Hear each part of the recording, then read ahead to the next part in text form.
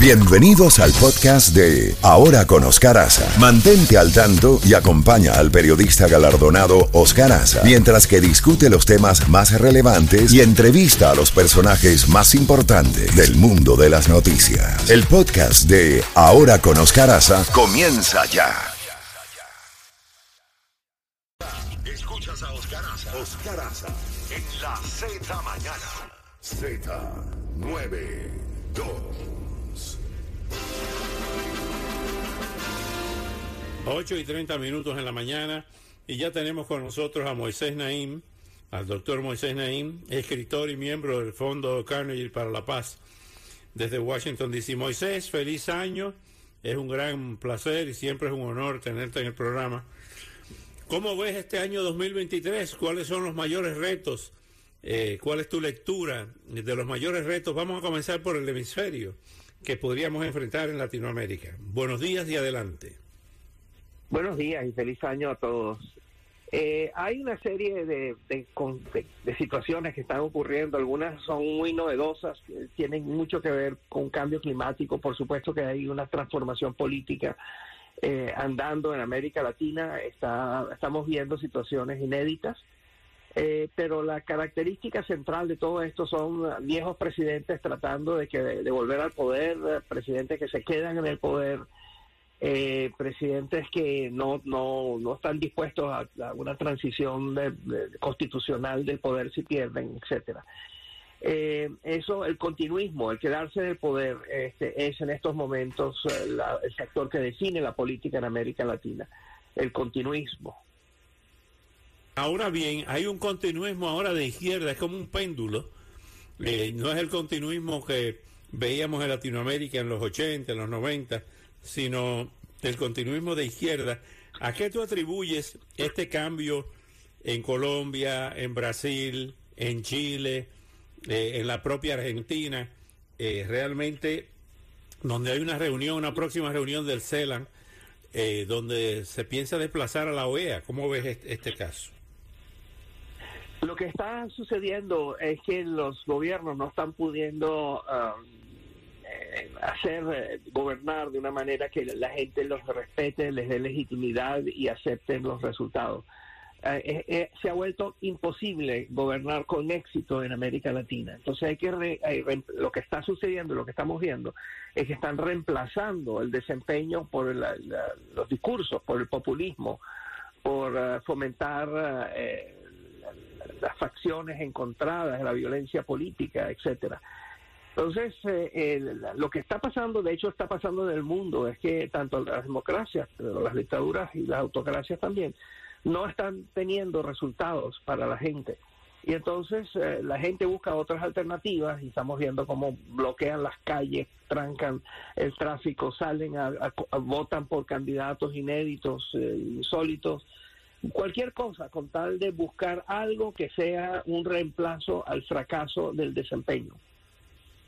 Ahora bien, Moisés, esto lo hemos conversado en otras oportunidades, el año pasado varias veces quizás, el tema de la polarización, que estamos viendo en sociedades donde las instituciones habían funcionado perfectamente, casi perfectamente, por más de 200 años, el caso de Estados Unidos, y también en Europa, después de la caída del bloque soviético, vimos una serie de gobiernos que trataban de reinstitucionalizar a través de la democracia parlamentaria, en algunos casos, en otras la democracia representativa, como la conocemos aquí.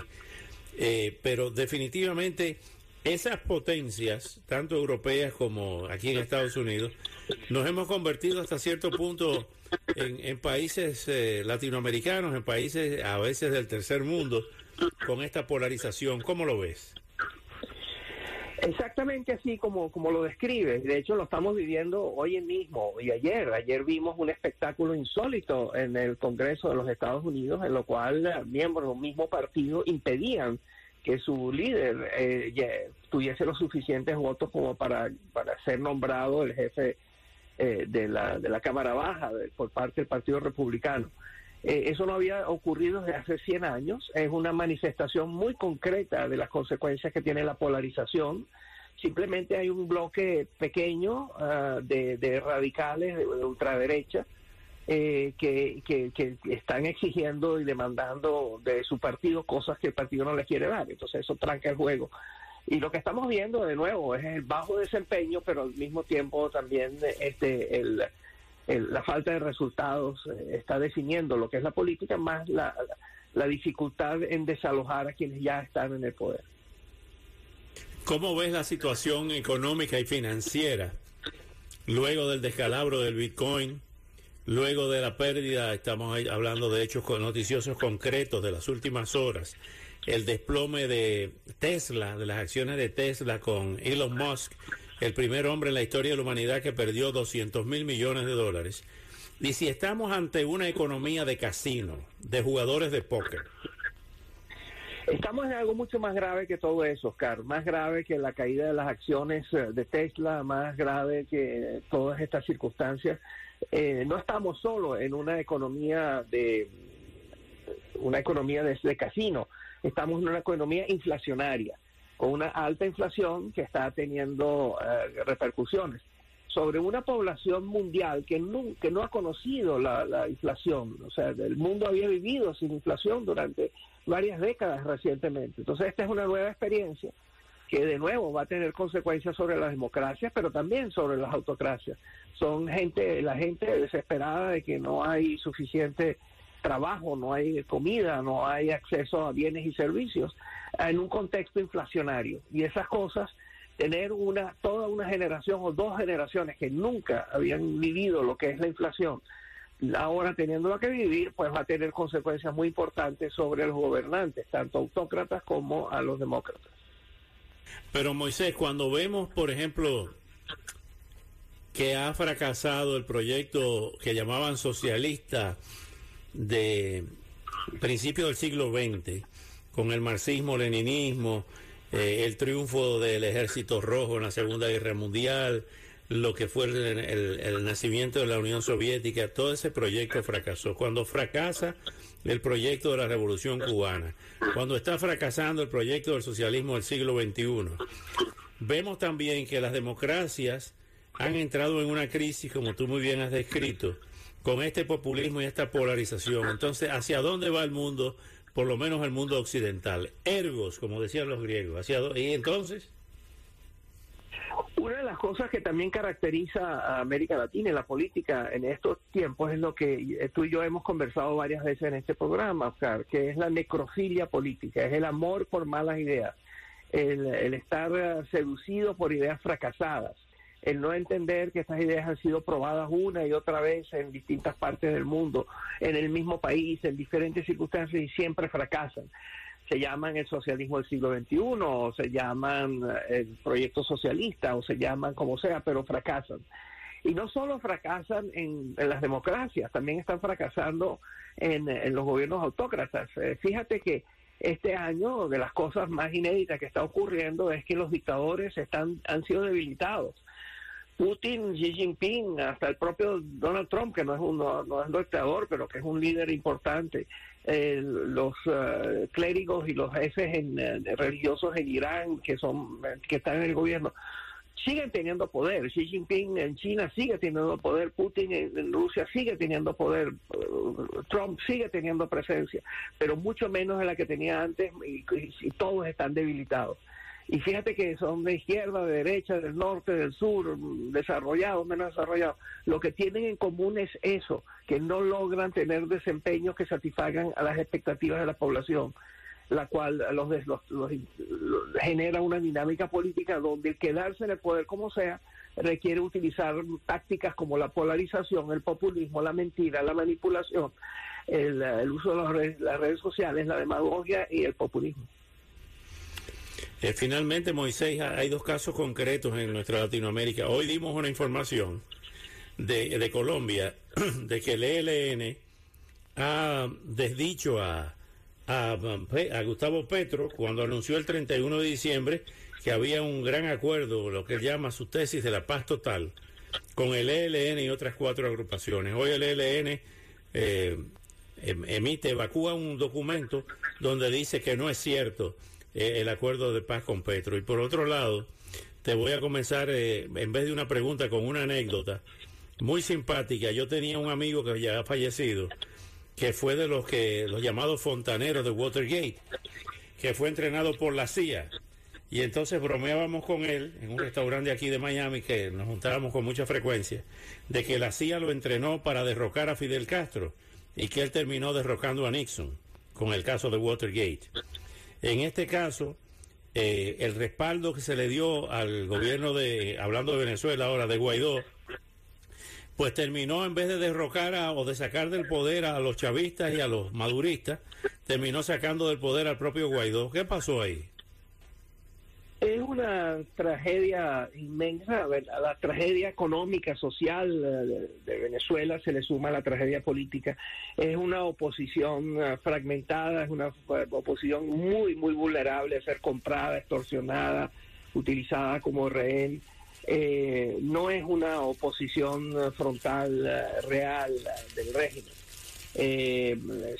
Ha sido mucho más fácil para ellos atacarse entre sí de una manera caníbal. El canibalismo político de la oposición venezolana es lo que ha definido lo que ha sucedido. Y bueno, Guaidó pudo haber cometido muchos errores, sin duda, y los cometió y el resultado ahí está. Pero también es una gran injusticia decir que él es el responsable de todo esto que está sucediendo. Cualquiera puesto en su situación hubiera enfrentado el mismo canibalismo, la misma manipulación, la interferencia del régimen en la oposición. Nadie puede creer que la oposición venezolana esté libre de estar influida, conectada, coartada por el régimen y sus asesores. En eso tienen mucha ayuda de la inteligencia del gobierno cubano. Que son grandes expertos, rápidamente haciendo, como se decían los viejos marineros, un bojeo por las islas, por las costas. ¿Cómo ves la situación de Bolivia, específicamente en Santa Cruz, con el arresto del máximo dirigente de la zona, y también lo que continúa ocurriendo en Perú? Y eso es que tienen en común, bueno, que desgraciadamente no hay nada nuevo. Lo que está ocurriendo en Perú es increíble, pero es la continuación. No hay carrera más, no hay trayectoria más directa hacia la cárcel que ser presidente de Perú, o ser alto funcionario. Si quieres ir a la cárcel directo, trata de ser presidente de Perú o de otros países. La politización, la criminalización de la política, donde las diferencias ideológicas se convierten en enfrentamientos que el Poder Judicial termina encarcelando a los protagonistas. El buscar cómo criminalizar la diferencia de opiniones es otro de las características de estos tiempos. Lo hemos visto largamente, lo hemos visto en Bolivia y lo estamos volviendo a ver de la manera más brutal, más abusiva, y ciertamente lo de Perú no tiene nombre. Finalmente, Moisés, ¿cuál es tu próximo proyecto? ¿De qué estás escribiendo o vas a escribir? Voy a escribir pronto sobre la otra pandemia, que además de la pandemia del coronavirus, hay una pandemia mundial de salud mental. Todos los indicadores de salud mental están llegando a niveles críticos, y no se les está dando la suficiente atención, recursos, y no se habla suficiente. Pero hay una pandemia tan grave y tan importante como la pandemia del coronavirus, es la pandemia de salud mental, donde hay una crisis. Tanto en países desarrollados como en países más pobres. Mira, si es cierto que mi hija, que es psiquiatra, que está ejerciendo aquí en Miami, me habla sobre ese tema y me dice que son alarmantes. También el tema del autismo en los niños, que se ha convertido en una especie de epidemia. Sí, señor. Moisés, como siempre, muy agradecido, un gran abrazo y que tengas un año exitoso como siempre. Igualmente para ti y todos tus oyentes, ¿no? Mis mejores deseos para todos. Feliz año. Feliz año. Bueno, aquí está la candela. ¡Candela!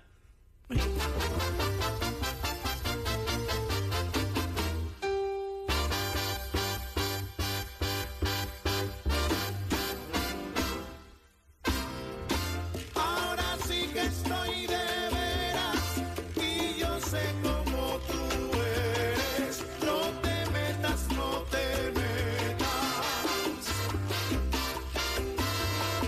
Ahora sí que estoy de veras.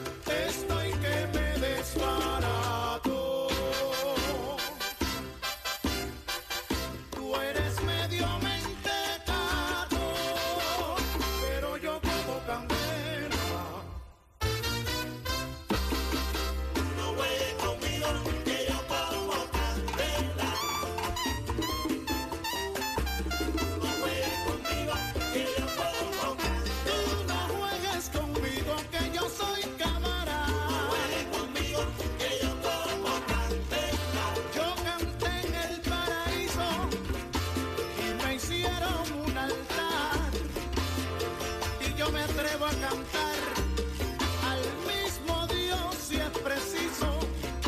Hago décimas improviso al que es necio y al que sabe. Para mí no hay lance grave. Yo meto en guerra a cualquiera y si se me vuelve fiera, cierro y me llevo la llave, mira. No juegues conmigo, que yo como candela. Tú no intentes nada, que yo tengo la llave. No juegues conmigo, que yo como candela.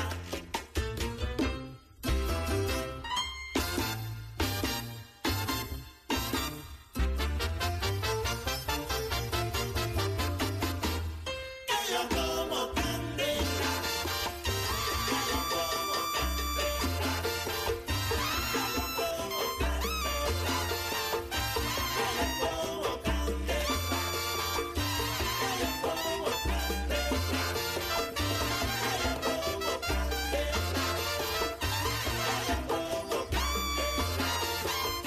Que yo como candela. Que yo como candela. Como candela. Conmigo que yo como candela. Mira con mi canto se te revientan las muelas. Quimbombo que rebala, doño cañame. Quimbombo que rebala, doño cañame. Qué sabroso el